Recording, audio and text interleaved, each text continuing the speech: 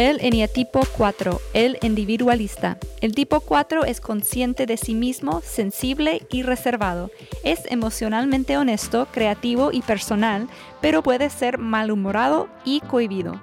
Reteniéndose de los demás debido a que se siente vulnerable y defectuoso, también puede sentirse desdeñoso y exento de las formas de vida ordinarias. Suele tener problemas con melancolía, autocomplacencia y autocompasión.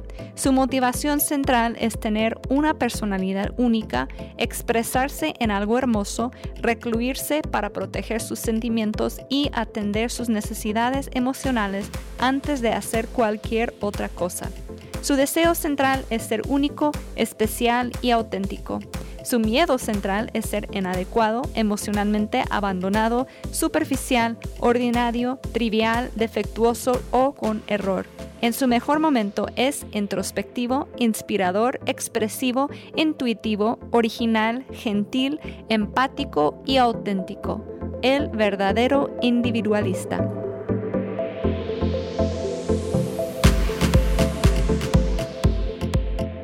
Me da mucho gusto estar con 4 personas que se identifican con el tipo 4, el individualista.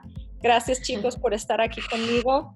Ya quiero conocerlos más, escuchar lo que se siente, lo que es ser un tipo 4.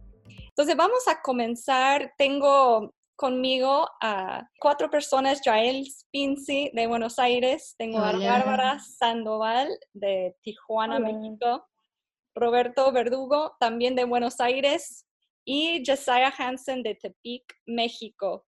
Entonces, quiero que si cada uno de ustedes se puede presentar y decirme cómo descubrieron su tipo, cuál fue su proceso. Bueno, mi nombre es Yael y no sé, cuento un poquito de mí. Resumidamente, soy diseñadora de moda, de indumentaria. Estudié música también, así que siempre estuve muy involucrada con áreas artísticas. Y hoy mi profesión al 100% es diseño de indumentaria y también asesoría de imagen. Está bueno porque lo agarramos de un lado más integral, pero no es específicamente lo visual, pero es como algo más completo. Sí. Y descubrí que soy 4 de una manera muy chistosa, porque con unos amigos cenando comienzan a hablar del eneagrama. Yo jamás había escuchado del eneagrama. Sí. Y un matrimonio amigo de mi marido y mío, charlando, me cuenta que quería entender un poco más la personalidad de su marido, y empezó a describirlo a él, y en un momento se empieza a describir ella. Cuando se empieza a describir ella, dije, no puede ser, está hablando de mí. Parecía pero una radiografía de mi personalidad, y me interesó muchísimo porque me llamó mucho la atención de que sea tan específico el detalle. Así que empecé a investigar y todo. De hecho, mi marido escuchaba y me dice, exactamente es tu personalidad. Fue muy llamativo. Entonces dije, bueno, no me voy a guiar por eso, voy a investigar un poquito más yo, y sí, realmente fue muy, muy notorio, cosa que me llamó mucho la atención, porque después, investigando, me di cuenta que no todos los casos es así, de descubrirlo tan rápido. Sí. Pero en el mío fue muy evidente. Wow. Conociste por medio de una persona con tu mismo tipo. Exacto. Sí. Exacto. Wow. Después sí hice en realidad lo leí primero, lo investigué un poquito y después quise hacer el test, y sí salió también que son 4. Okay. Así que, bueno, ahí fue. Esa fue mi experiencia. Buenísimo. Bueno, yo soy Roberto Vilaseca. Soy comunicador social, soy periodista de profesión y soy pastor también. Y la verdad es que no conocía nada de lo que es el eneagrama hasta que Misty nos incursionó en este tema. Tomé todas las preguntas que se hacían en la evaluación y la verdad que creo que respondí, pero luego que, digamos, tuve la respuesta de quién era, supuestamente, me di cuenta que me sonaba raro algunas cosas. Hasta que comencé a indagar en un libro que encontré acerca de los distintos tipos de eneagrama. Sí. Y me encontré, comencé a descubrirme que era 4, aunque la verdad que mientras lo leía me resistía a aceptarlo, porque entiendo que hay algunas cosas de 4, como esto de egoísta y qué sé yo, que me sonaba un poquito feo, pero a medida que iba leyendo, parecía que estaba describiendo mi mundo interior y describiendo mi historia. Sí. Fue tan impactante que terminé llorando y terminé, digamos, en un estado de shock, por ver que realmente había descubierto quién era. Porque la verdad es que tengo 55 años y a lo largo de toda mi vida siempre estuve preguntándome si era el único bicho raro que existía en el mundo. Porque desde mis días de melancolía hasta mi beta artística, hasta mi ganas de estar solo y todas estas situaciones que ocurren en la vida de un 4 tan emocional como soy, creí que era el único que era así. Así que la verdad es que descubrirme que era un 4 fue un verdadero hallazgo, me hizo muchísimo bien, estoy muy feliz de saber quién soy y de saber que hay otros locos como yo que tienen las mismas características. Sí.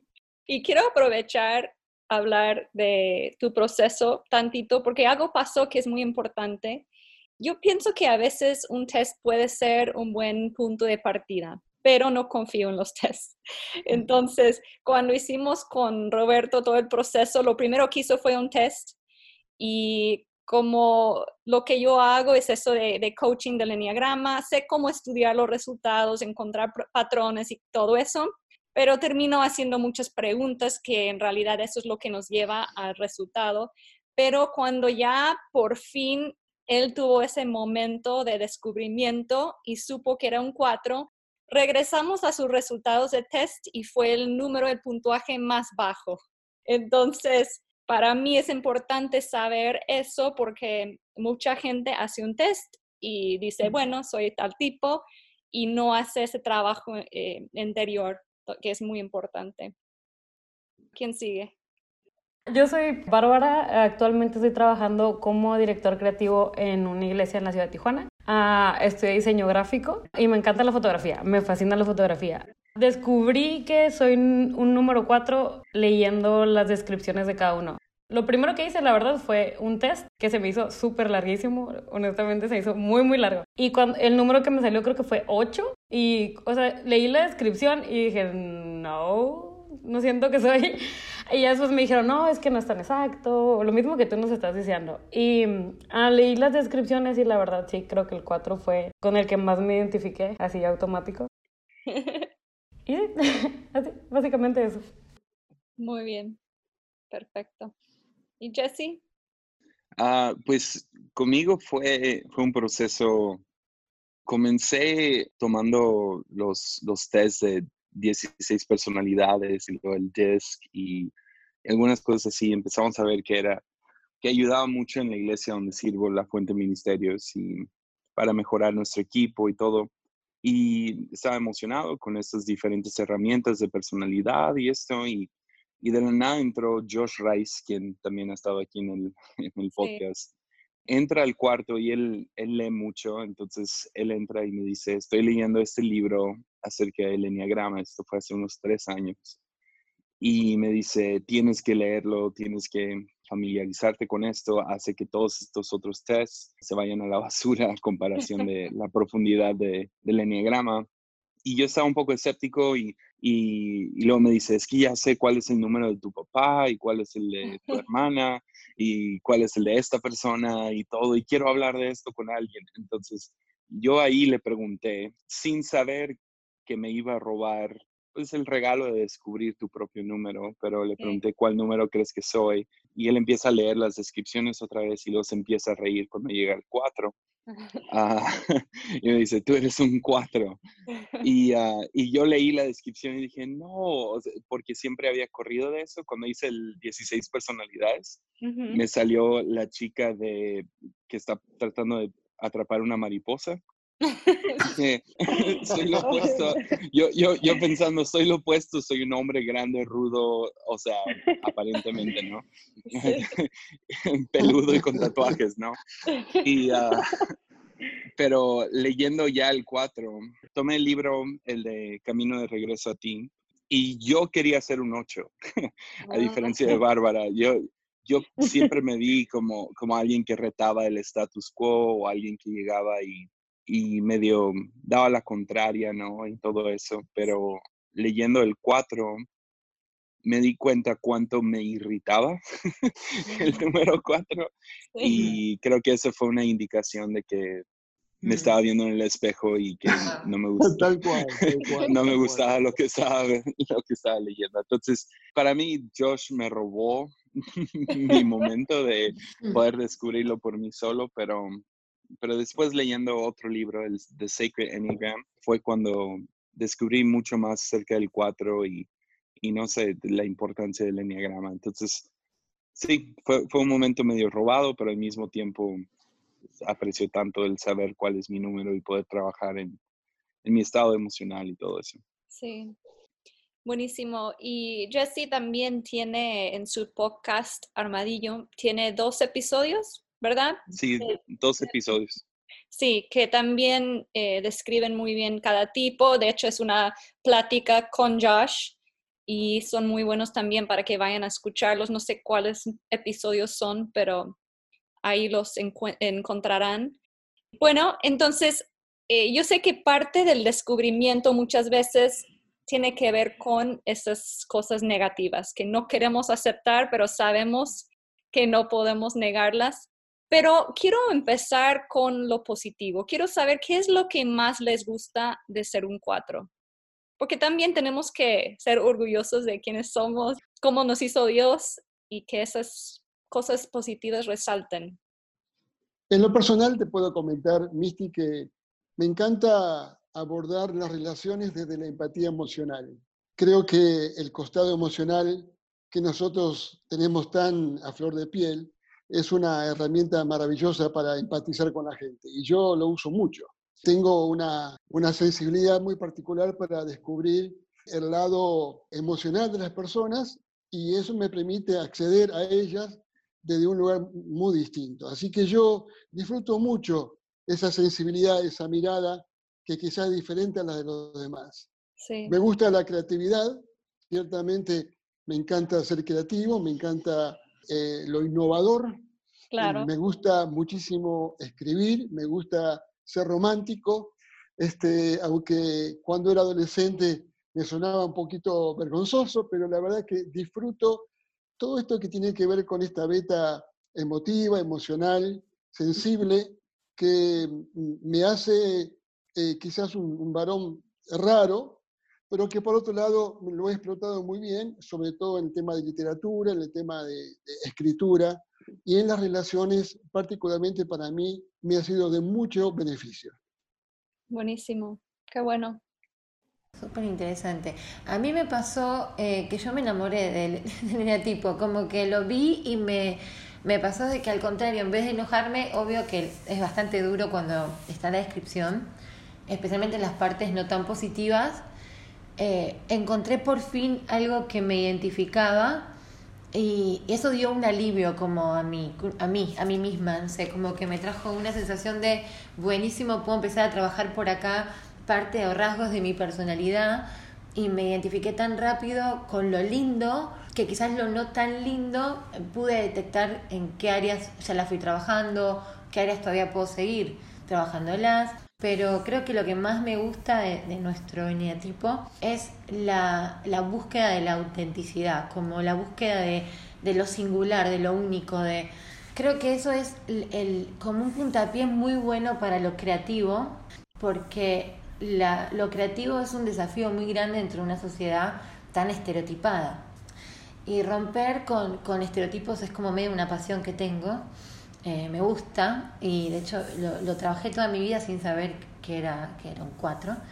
Y cuando vi esto me encantó porque siento que las grandes cosas, no siempre, pero generalmente las grandes cosas fueron de personas que quisieron romper con algo generalizado, ¿no? Y eso es lo que más quizás me atrae de nuestra personalidad. Sí. Excelente. No se peleen. Estaba bromeando con Josh escuchando el de Eneatipos 3 Sí. y como todos se interrumpían porque tenían que y dije, creo que va a ser lo opuesto con los 9 y los 4. Sí, De hecho, anoche entrevisté a los 8 y le estaba diciendo a Roberto que no tuve ese problema. Hacía preguntas y todos empezaban a contestar a la vez. Sí. Para mí ha sido siempre fui etiquetado como el rebelde desde joven. Y el poder descubrir que, bueno, yo lo digo así, soy rebelde de corazón y, o individualista, como lo diría el enneagrama. Y esa rebeldía me ha metido en muchos problemas, pero también me ha salvado de muchas.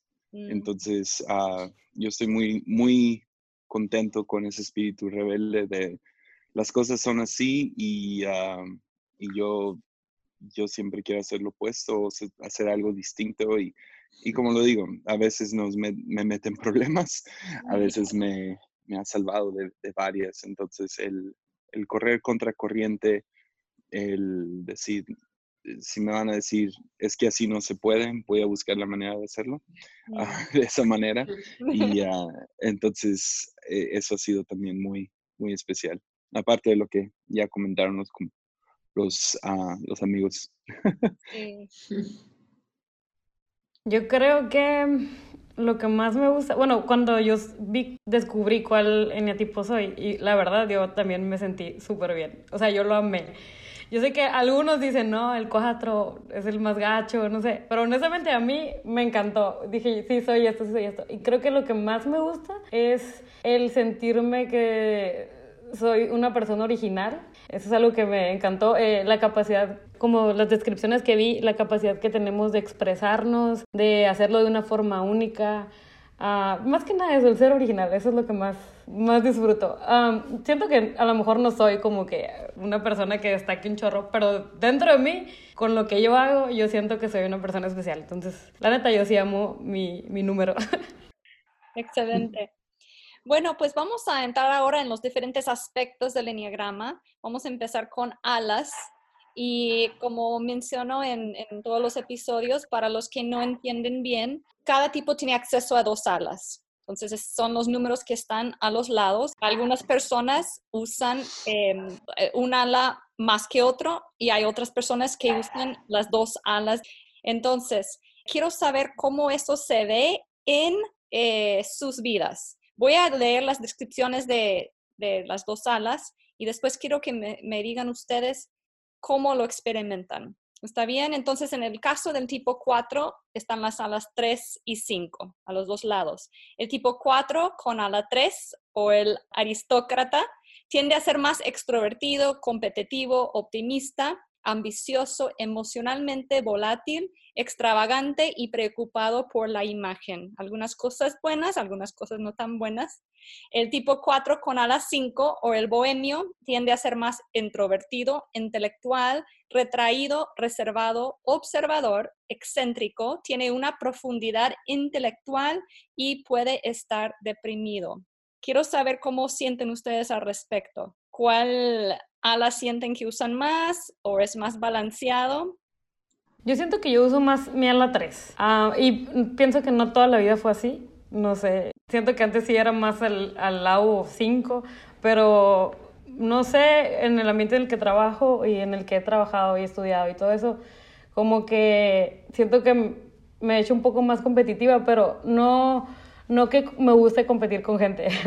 Me choca competir con gente. Me gusta como que competir conmigo y me gusta como lograr cosas, a poner proyectos y lograr metas. Me encanta trabajar, soy adicta al trabajo y mi trabajo es mi vida entera. Entonces, como que el lado de lograr cosas lo tengo súper, súper marcado. En lo personal, me pasa más o menos lo mismo que Bárbara. Por el hecho de ser periodista y ser comunicador, he podido resolver fácilmente mi manera de vincularme con los demás, de expresarme en público, de comunicarme. De hecho, el hecho de ser pastor también me ha llevado a poder exponerme mucho más delante de los demás. Ese tipo de cosas las he podido resolver muy bien. Me gusta mi beta artística, cuando predico y cuando expongo una palabra, soy muy emocional y tengo esta beta de arte que disfruto mucho. Creo que todo eso tiene que ver con el 3.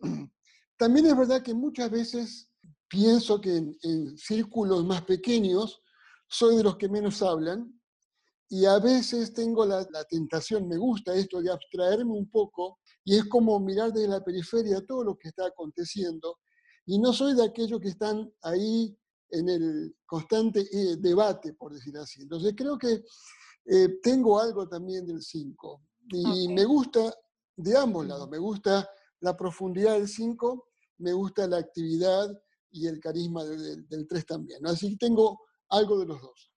Muy bien.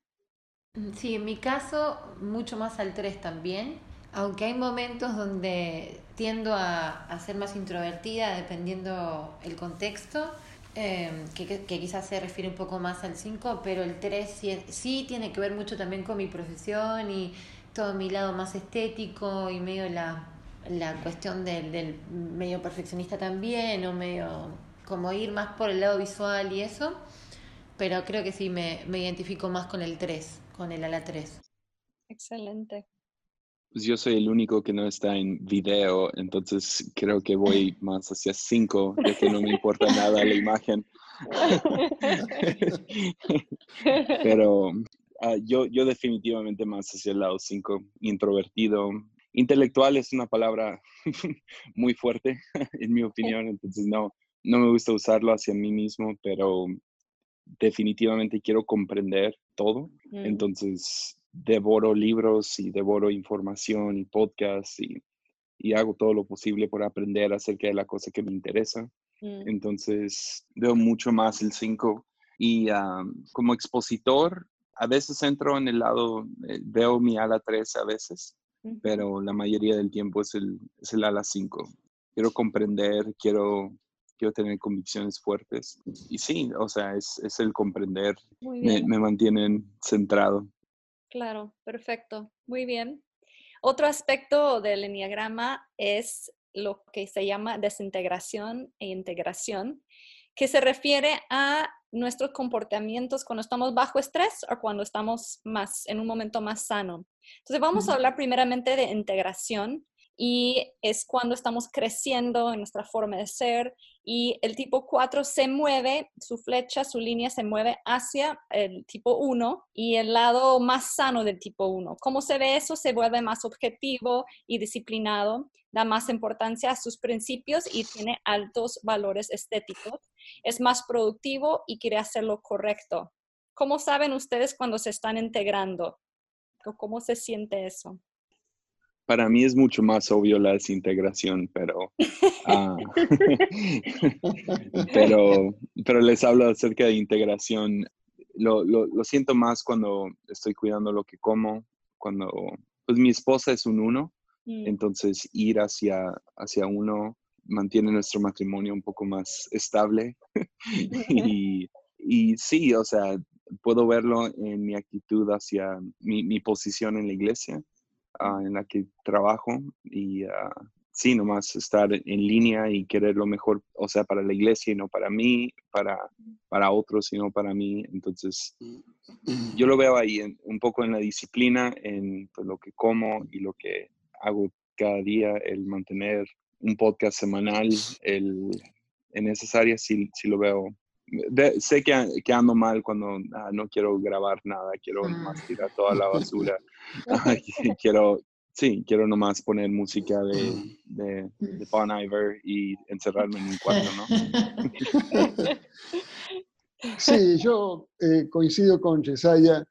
El hecho de que como uno tiene responsabilidades y roles que cumplir, uno se obliga a sí mismo a no dejarse, digamos, chupar por la melancolía, aunque soy muy melancólico, lo admito, y siempre estoy ahí con la nostalgia de las cosas que pasaron. Pero he trabajado mucho con la disciplina y algo que en mi caso particular me ayudó mucho es que mi formación profesional como periodista me obliga a ser lo más objetivo posible y eso me ayuda a repensar las cosas y a no verlas del lado ideológico, no verlas de un costado pasional, sino intentar ser lo más objetivo en cuanto a los hechos, en cuanto a las circunstancias.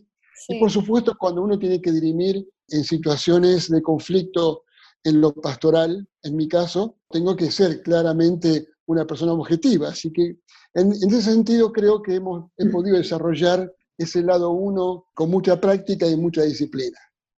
A mí me pasa que es una de las cosas que más tengo que trabajar. Pero cuando logro vencer digamos, la barrera, y me ubico como mi parte más saludable, más sana, activo eso muy rápido, porque tengo como el uno muy fuerte, Sí. pero me cuesta alcanzarlo porque siento que tengo muchos obstáculos previos. Encima soy emprendedora, por decisión propia, después de analizarlo un montón, no quería trabajar más bajo relación de dependencia.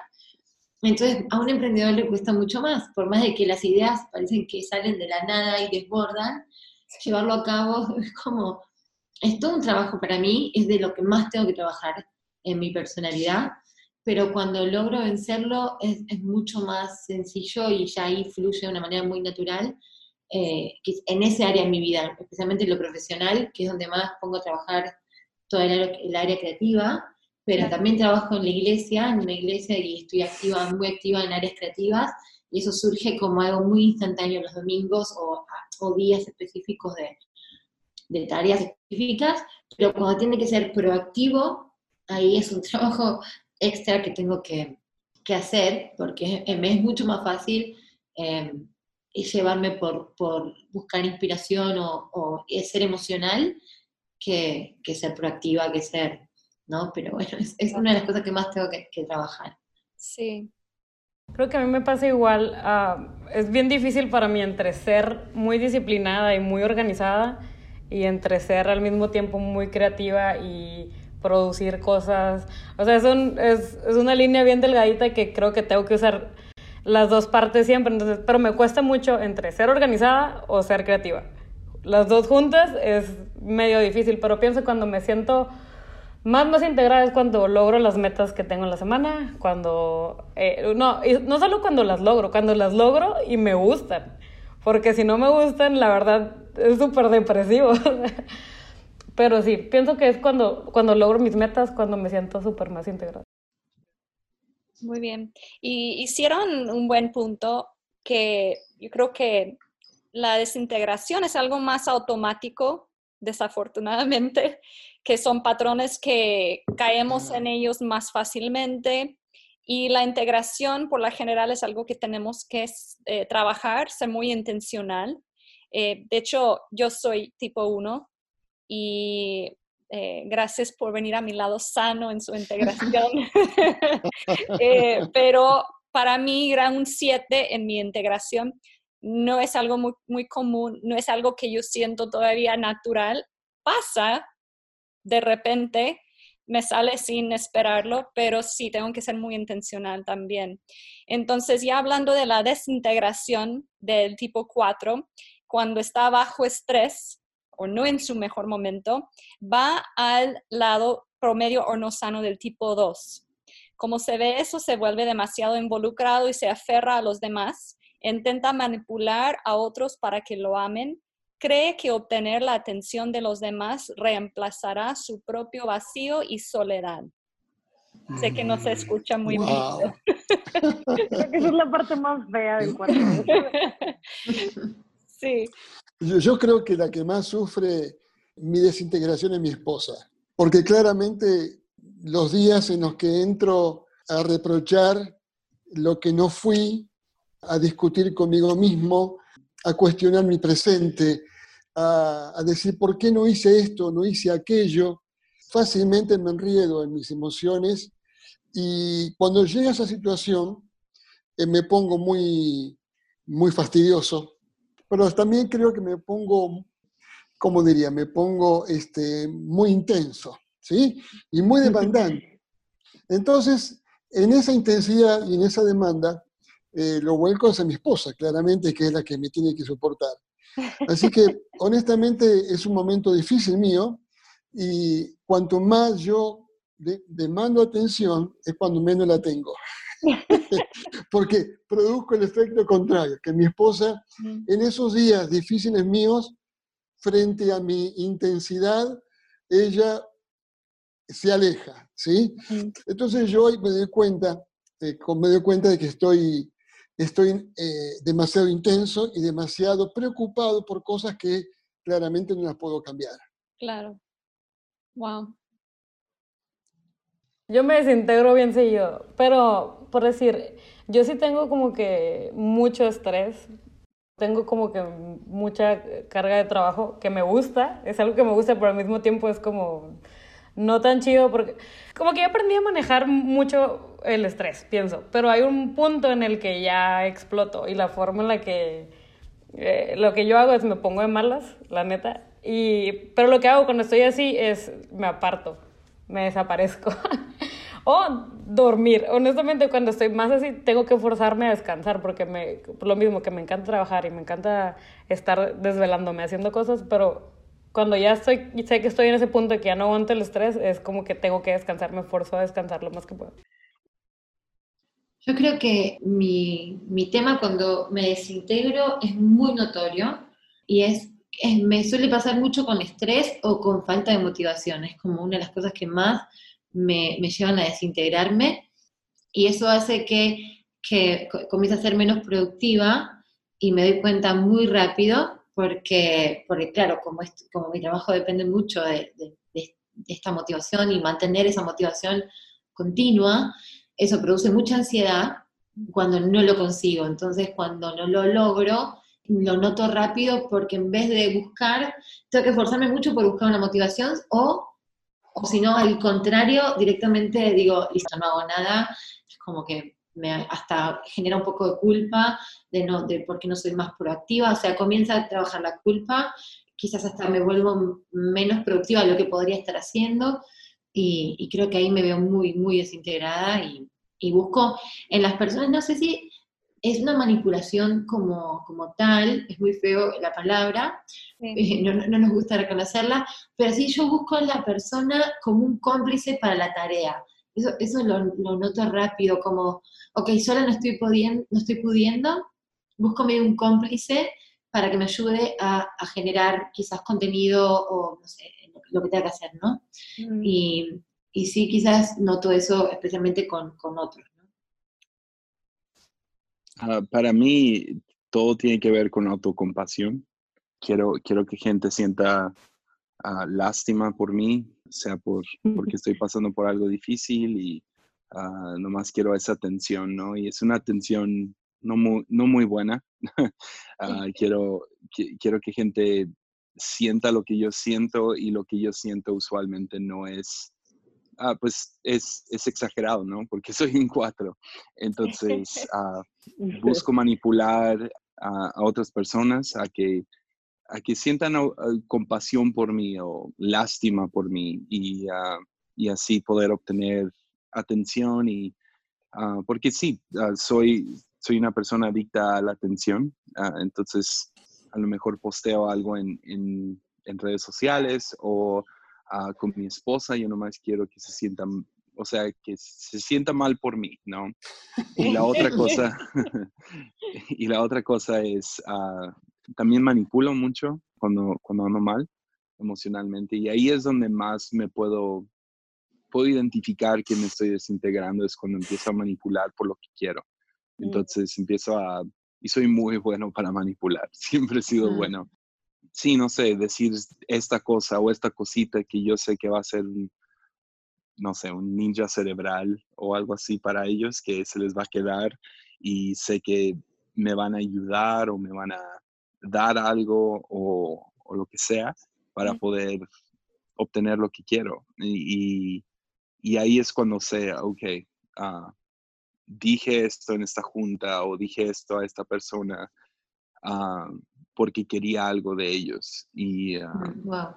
Y en vez de nomás pedírselo, ah, siempre brinco a la manipulación cuando ando mal.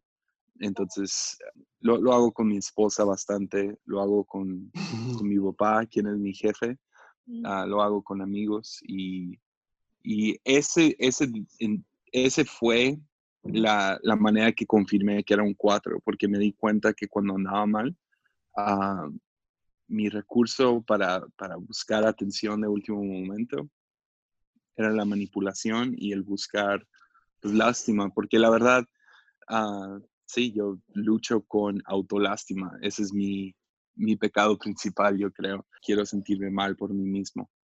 Wow.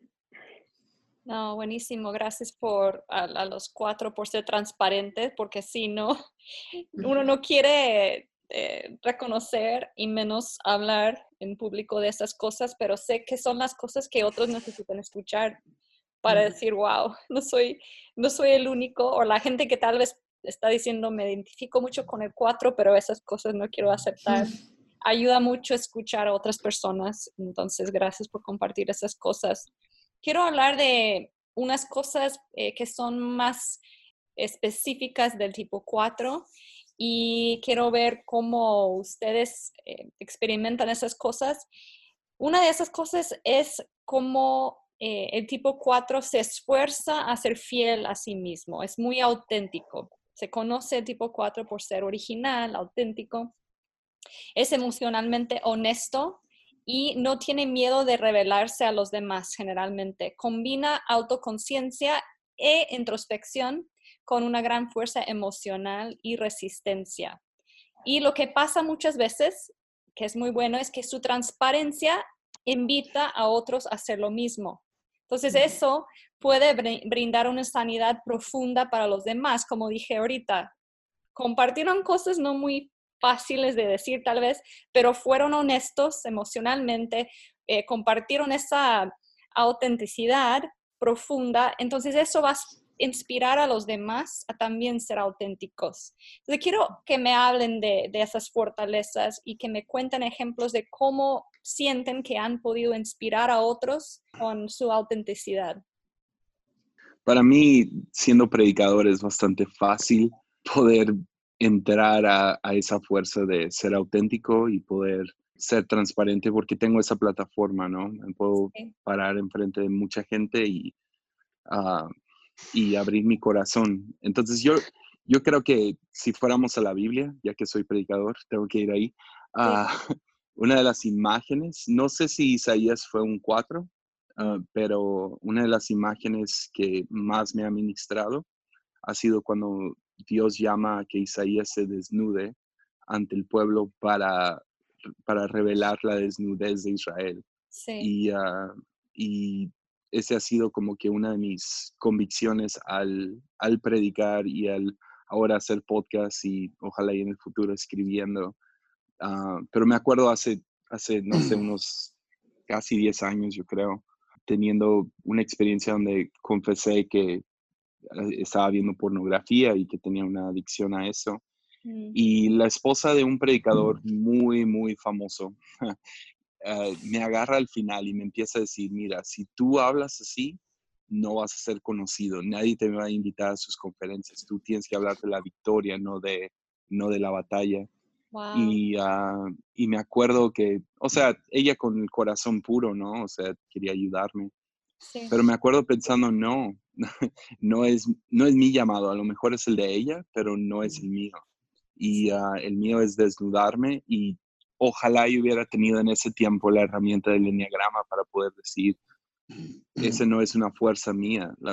Lo que Dios me ha dado a mí es el poder vivir en la tensión de que gente conozca cosas muy oscuras de mí y derrotas muy fuertes en mi vida y batallas fuertes. Y eso es lo que yo traigo a la mesa. Entonces, como predicador o conferencista o como quieras llamarle. Entonces, el ser vulnerable y el ser auténtico ha sido difícil porque gente no lo entiende, no entiende por qué tú puedes y cuando se les hace tan difícil a ellos y al mismo tiempo a mí se me hace muy difícil entender por qué gente no se puede abrir. Es como, ¿por qué no puedes nomás contarnos tu historia, verdad? O sea, va a ser mucho más poderoso, pero lo veo como una fuerza, pero al mismo tiempo gente siempre ha querido cambiar eso y por eso también digo lo de ser rebelde me ha salvado de muchas. En lo personal, bueno, coincido muchísimo con Yesaya, el hecho de que la impronta inicial de la vulnerabilidad y de expresarnos abiertamente sin producir, sin generar producción cuando uno se expresa, siempre ha sido bueno y creo que es fundamental para nosotros los que somos líderes o predicadores, En lo personal yo hago mucho eso y lo hago adrede, porque me doy cuenta que me empatizo con las personas y me pongo a la altura de ellos, y de hecho soy así, somos vulnerables. Si hay algo que resisto cuando escucho a alguien hablar y que me fastidia claramente, es cuando me doy cuenta que está producido, está tuneado, como dice acá en Argentina, está contando un cuento maravilloso, pero que no es auténtico y que no es real, no es genuino. Así que yo disfruto mucho las relaciones genuinas, las relaciones auténticas, y como dije antes, mi mejor manera de abordar un vínculo, una relación, siempre ha sido desde la empatía de la identidad, digamos, simple de la vida, y eso me ha dado muchísimo fruto. Así que yo creo que celebro ese costado mío de expresarme vulnerable y expresarme auténtico, y resisto muchísimo a aquellos predicadores que hacen ostentación de algo que claramente no habla de sí mismos.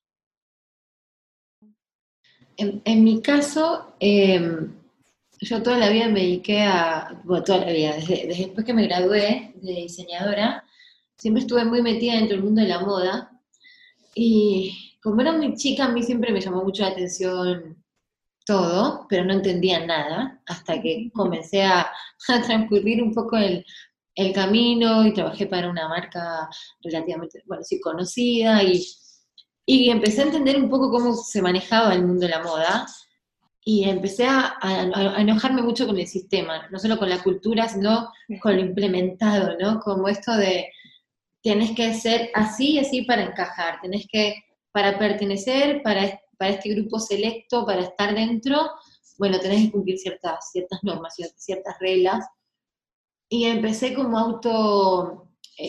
autoevaluarme, a ver cuál era mi motivación en el momento de hacer ropa o de diseñar ropa, y me acuerdo mi primer clase de diseño era simplemente para cubrir una necesidad física, que es abrigar en invierno o refrescar en momentos de calor.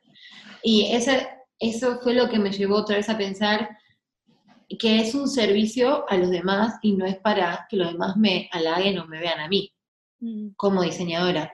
Y empecé a tener un celo, no sé, una pasión por buscar o por explicar acerca de cómo la moda de alguna manera te hace meterte en un círculo muy vicioso que es puro marketing.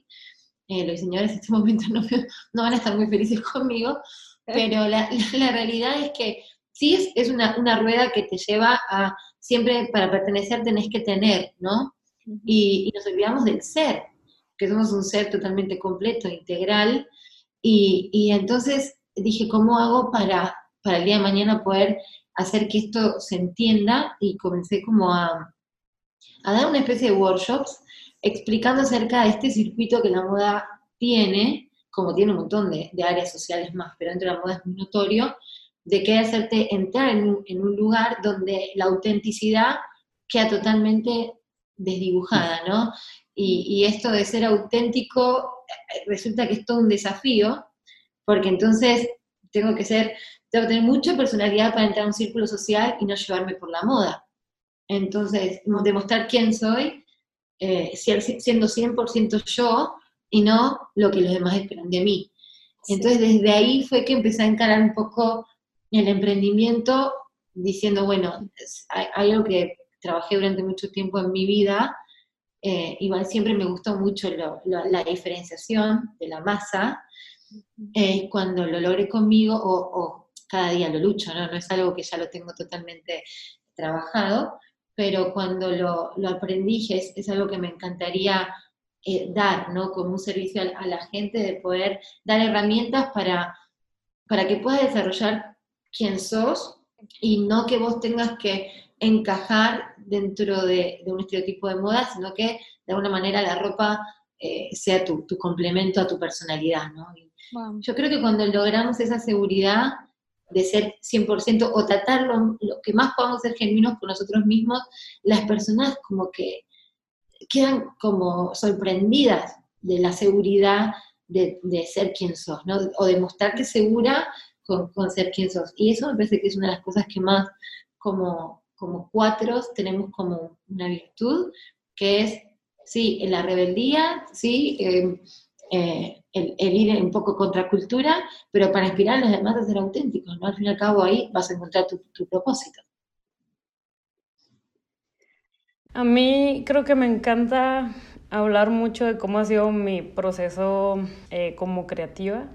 Ahorita tengo el súper privilegio de trabajar con mis pastores Esteban y Arlene, y creo que me preguntan mucho cómo hacemos nuestra imagen y ese tipo de cosas de la imagen de nuestra iglesia, pero pienso como que lo que más platico cuando me preguntan esto es como yo no era tan buena, honestamente. De hecho, yo cuando estaba estudiando en la universidad me salí de la universidad un año porque dije, no es lo mío, nunca voy a ser buena diseñadora, veía a todo el mundo lleno de talento y yo no.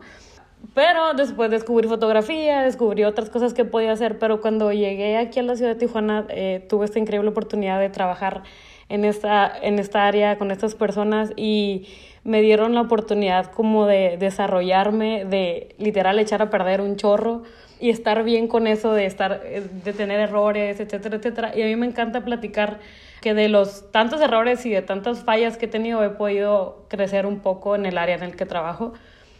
Y pienso que es como que lo que más puedo aportar a más personas, a inspirar, a decirles que de tanto fallar puedes lograr cierto éxito, haz de cuenta. Pienso que eso es, hablar más de mis fracasos, es lo que me hace empatizar con personas. Sí, no, es muy cierto, muy bueno. Y algo que dijiste, Bárbara, creo que nos abre camino a la próxima pregunta.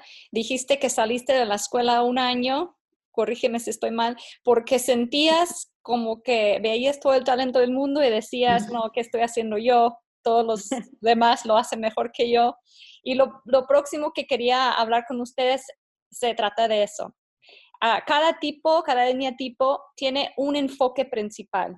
Y en el caso de tipo 4, ese enfoque es ver lo que falta en su vida. Entonces, puse aquí que si vieron las preguntas antes, que me hace pensar en la canción de YouTube, I Still Haven't Found What I'm Looking For. No sé si se la saben en español, pero la traducción sería todavía no he encontrado lo que estoy buscando.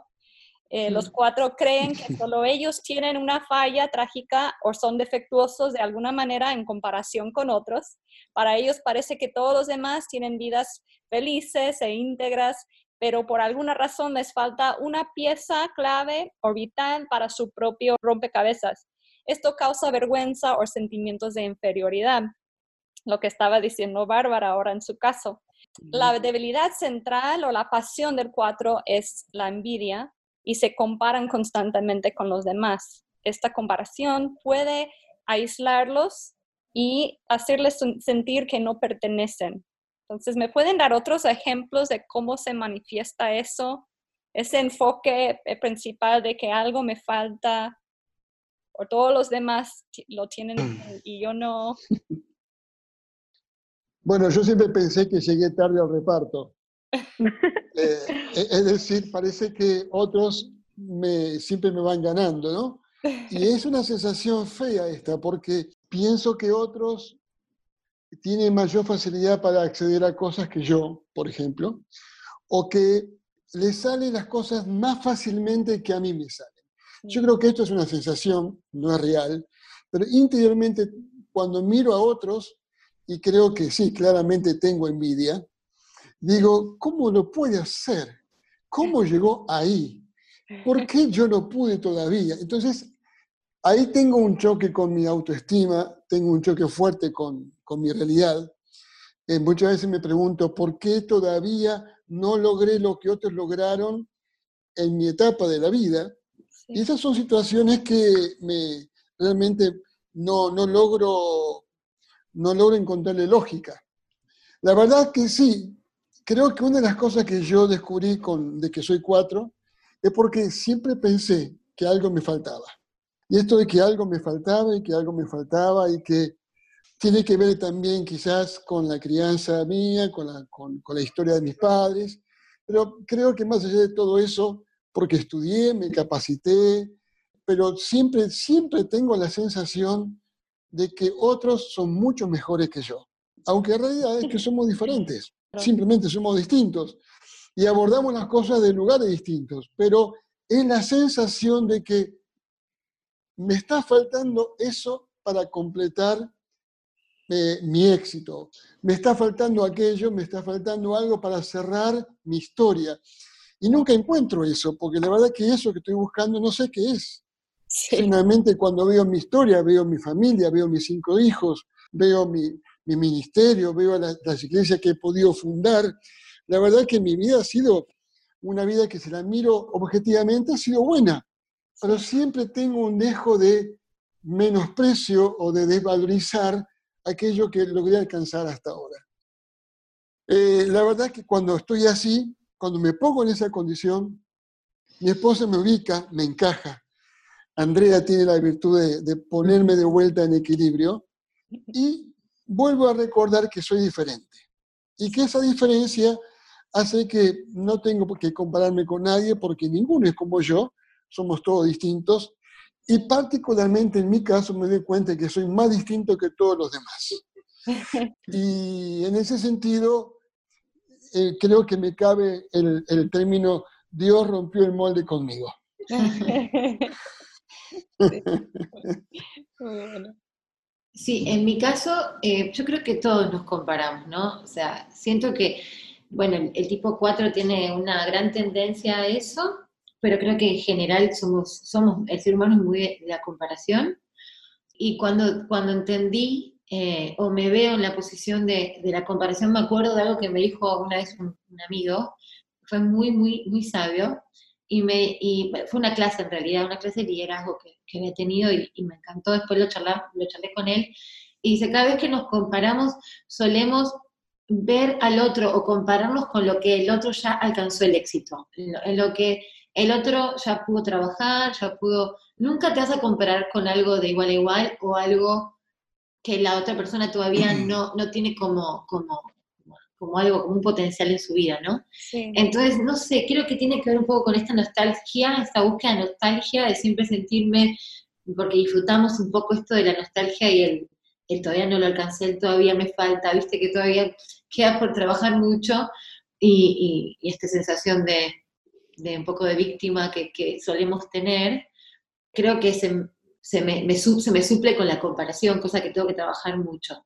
Y de los trabajos que hago mentalmente o que me esfuerzo a hacer es no me tengo que comparar porque una vez escuché algo así como, aunque la otra persona o cualquiera que esté a nuestro lado tenga hasta tu mismo talento, nunca va a tener tu misma gracia para cumplirlo, ¿no? O sea, Muy bueno. creo que todos tenemos un propósito totalmente diferente y aunque tengas los mismos talentos o los mismos recursos, nunca vas a tener la misma gracia para emplearlos. Exacto. Y tampoco van hacia el mismo lugar. Exacto. Entonces es un poco el trabajo que hago mentalmente y es un esfuerzo para recordarme a mí misma, hey, tranquilo, o sea, cada uno tiene su tiempo, cada uno tiene su proceso. Obviamente la presión social también te lleva mucho a la comparación, hasta ni estás en posición de compararte, pero a veces te traen la situación y te ves en una posición de, ok, sí, y ahí tenés que volver a reformular, ¿no? Las respuestas que a mí misma me doy. Pero sí es algo en lo que tengo que posicionarme para trabajar. Pues mira, como sí les conté ahorita, sí me salí de la universidad porque neta yo veía a todo el mundo súper talentoso, pero creo que no había descubierto bien cuál era mi talento, pero simplemente estaba comparando, lo mismo que dijo ella, mi talento con el de otros que en realidad no era el mismo. O sea, tiempo después descubrí bien cuál era mi talento, o más bien siento que aún no estoy descubriendo cuál es mi talento, qué es lo que me gusta. Y sí, lo que me pasa ahora es que, ok, ya sé como que el área que me gusta, sé cuál es el área que me apasiona, sé cuál es mi herramienta, mi talento que puedo usar, pero es como, tengo una expectativa de lo que quiero lograr, un 100%, digamos, y logro un 70% y es como me deprimo, o sea, no, y nadie sabe en realidad cuál es el 100% que quería lograr, pero yo estoy comparando en mi mente, yo quería lograr esto y no lo logré, y mis amigos así de que, no, está muy chido, quedó genial, nadie lo hace como tú, y para mí es como, sígueme diciendo cosas así, pero no te creo lo que me estás diciendo, pero sígueme diciendo. Entonces sí, siempre estoy comparando un punto mágico al que quiero llegar de las cosas con la realidad con la que alcanzo. Pues eso. Para mí, siempre fue la frase queda perfecto en inglés, no tanto en español, pero el FOMO, el fear of missing out, Sí. el te lo estás perdiendo, el no estás ahí.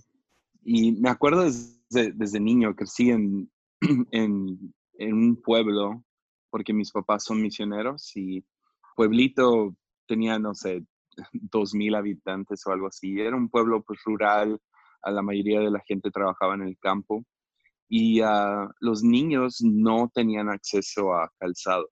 Entonces, a lo mejor tenían un par o dos, pero solo lo podían usar a ciertos eventos, a fiestas o algo así, pero tenían que cuidar su calzado porque su hermano menor o algún primo lo iba a heredar en algún momento. Entonces, Sí. tenían, tenían prohibido jugar con calzado. Ninguno de los niños tenía tenis.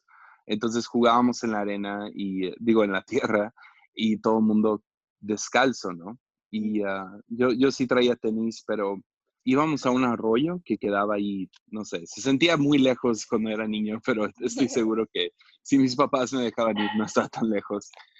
Y me acuerdo todavía cómo estos niños que crecían básicamente jugando en la calle tenían callo en los pies tan grueso que podían correr por la tierra.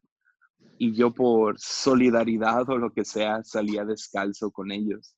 Y me acuerdo, caminaba tan dolorosamente lento mientras ellos corrían y me sentía como, cómo quisiera correr con ellos y llegar al arroyo al mismo tiempo. Y como que esa imagen ha sido una imagen para mi vida. No sé por qué, pero Dios siempre me ha puesto a un lado de gente que van tan rápido en la vida.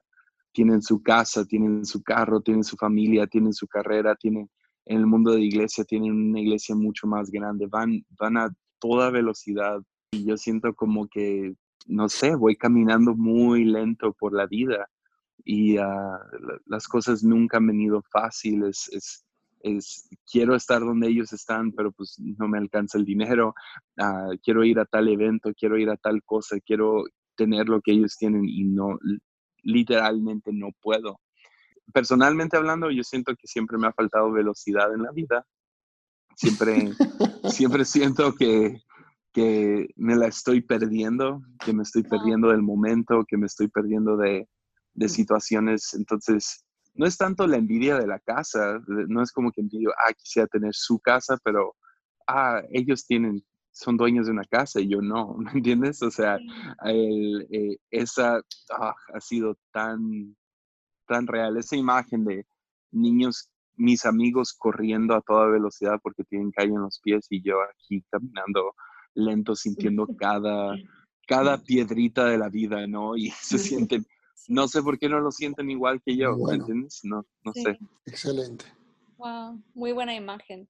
De hecho, excelente. va con algo que dijo ya él, creo, de que muchas veces, y como dijiste, sí, todos comparamos, pero lo que comparamos normalmente es el éxito de alguien o lo que están logrando sin enfocarnos en el proceso. Y como estos niños, tal vez uno que los ve de lejos o sin entender su vida, su historia, no saben cómo han llegado a poder correr de esa manera o cómo han llegado a ser tan fuertes y resistentes sus pies. Entonces, muchas veces creo que hay que tratar de hacer como un paso atrás y decir, bueno, ¿qué es lo que estoy comparando? ¿Qué es lo que estoy deseando tener que parece que ellos tienen?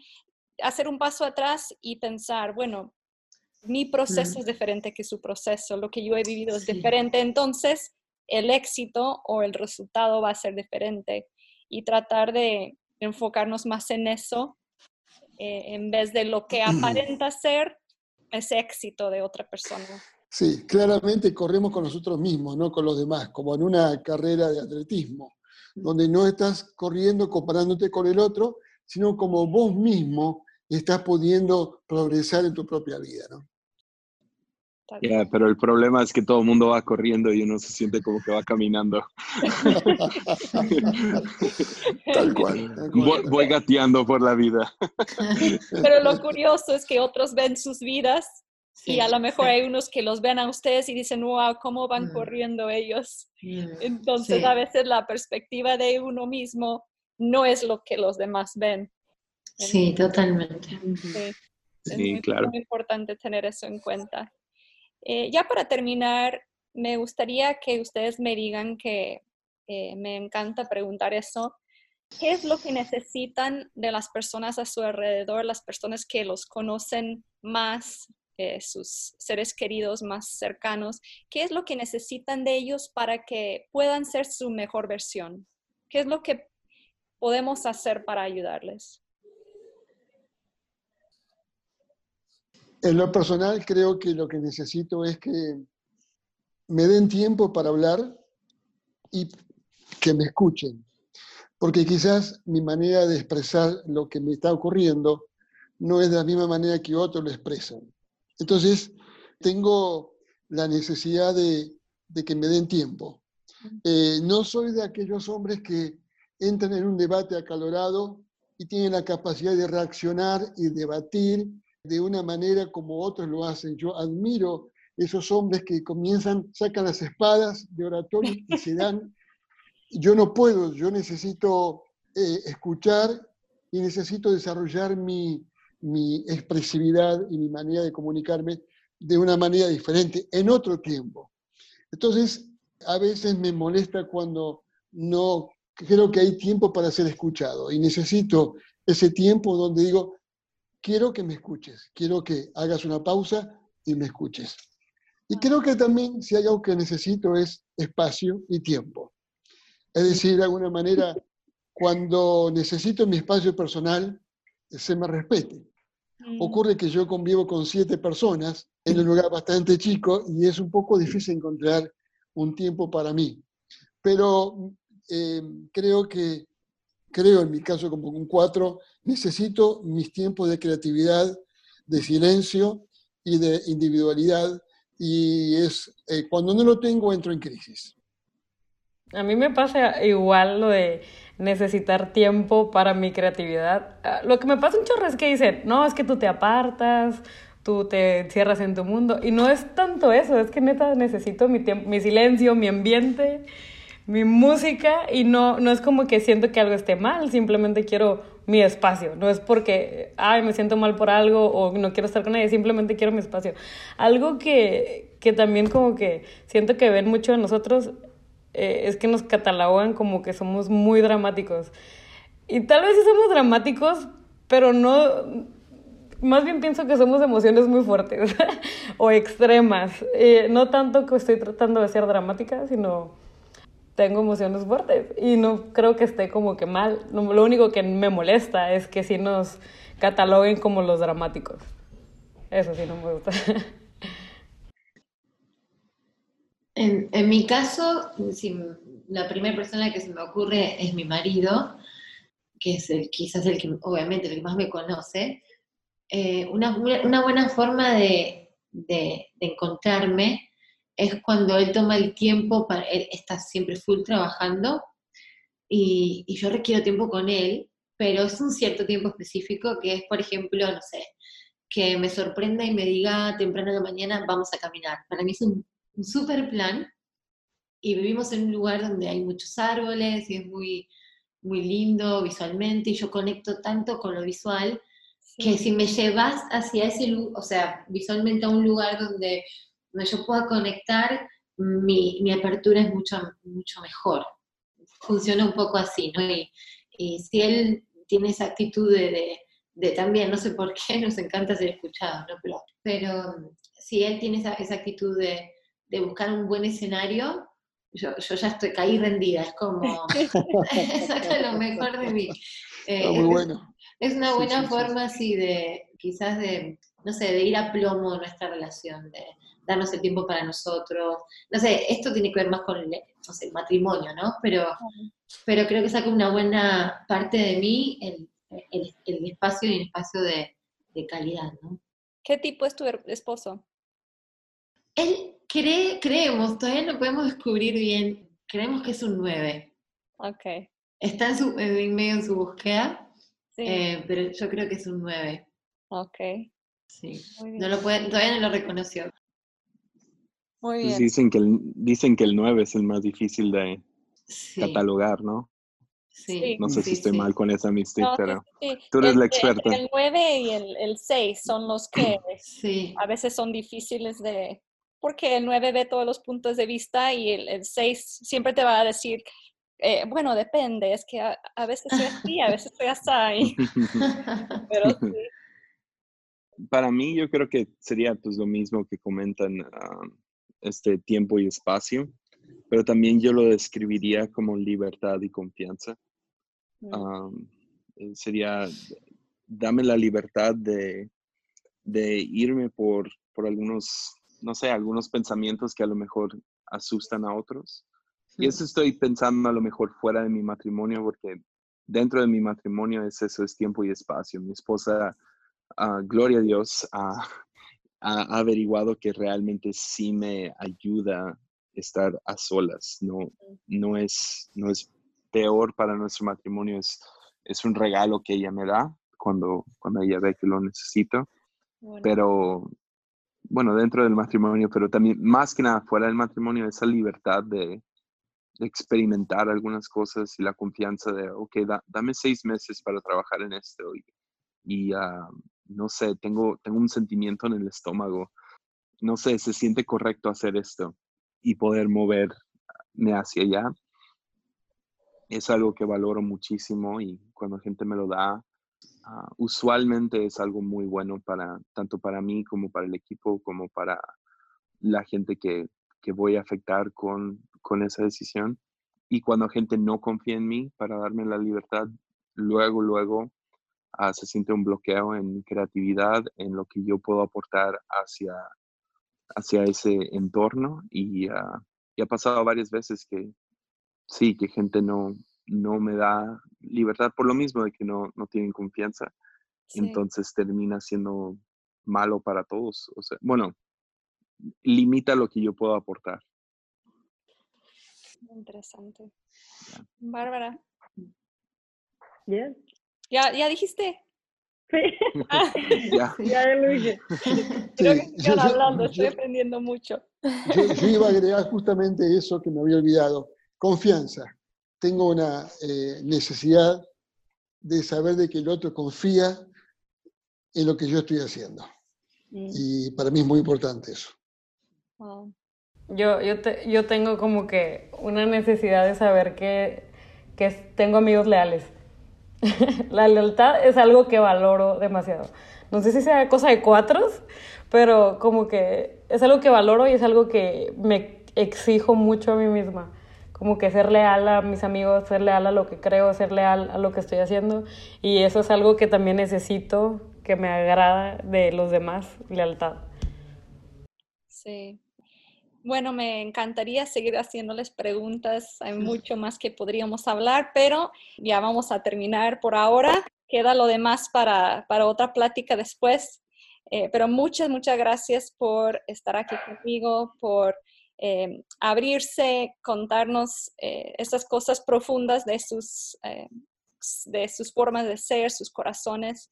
Sé que va a ser de mucha ayuda para muchas personas que están escuchando. Así que se lo agradezco muchísimo. Muchas gracias. Gracias a vos. Gracias a Sí, muchas ustedes. gracias. La pasé muy bien.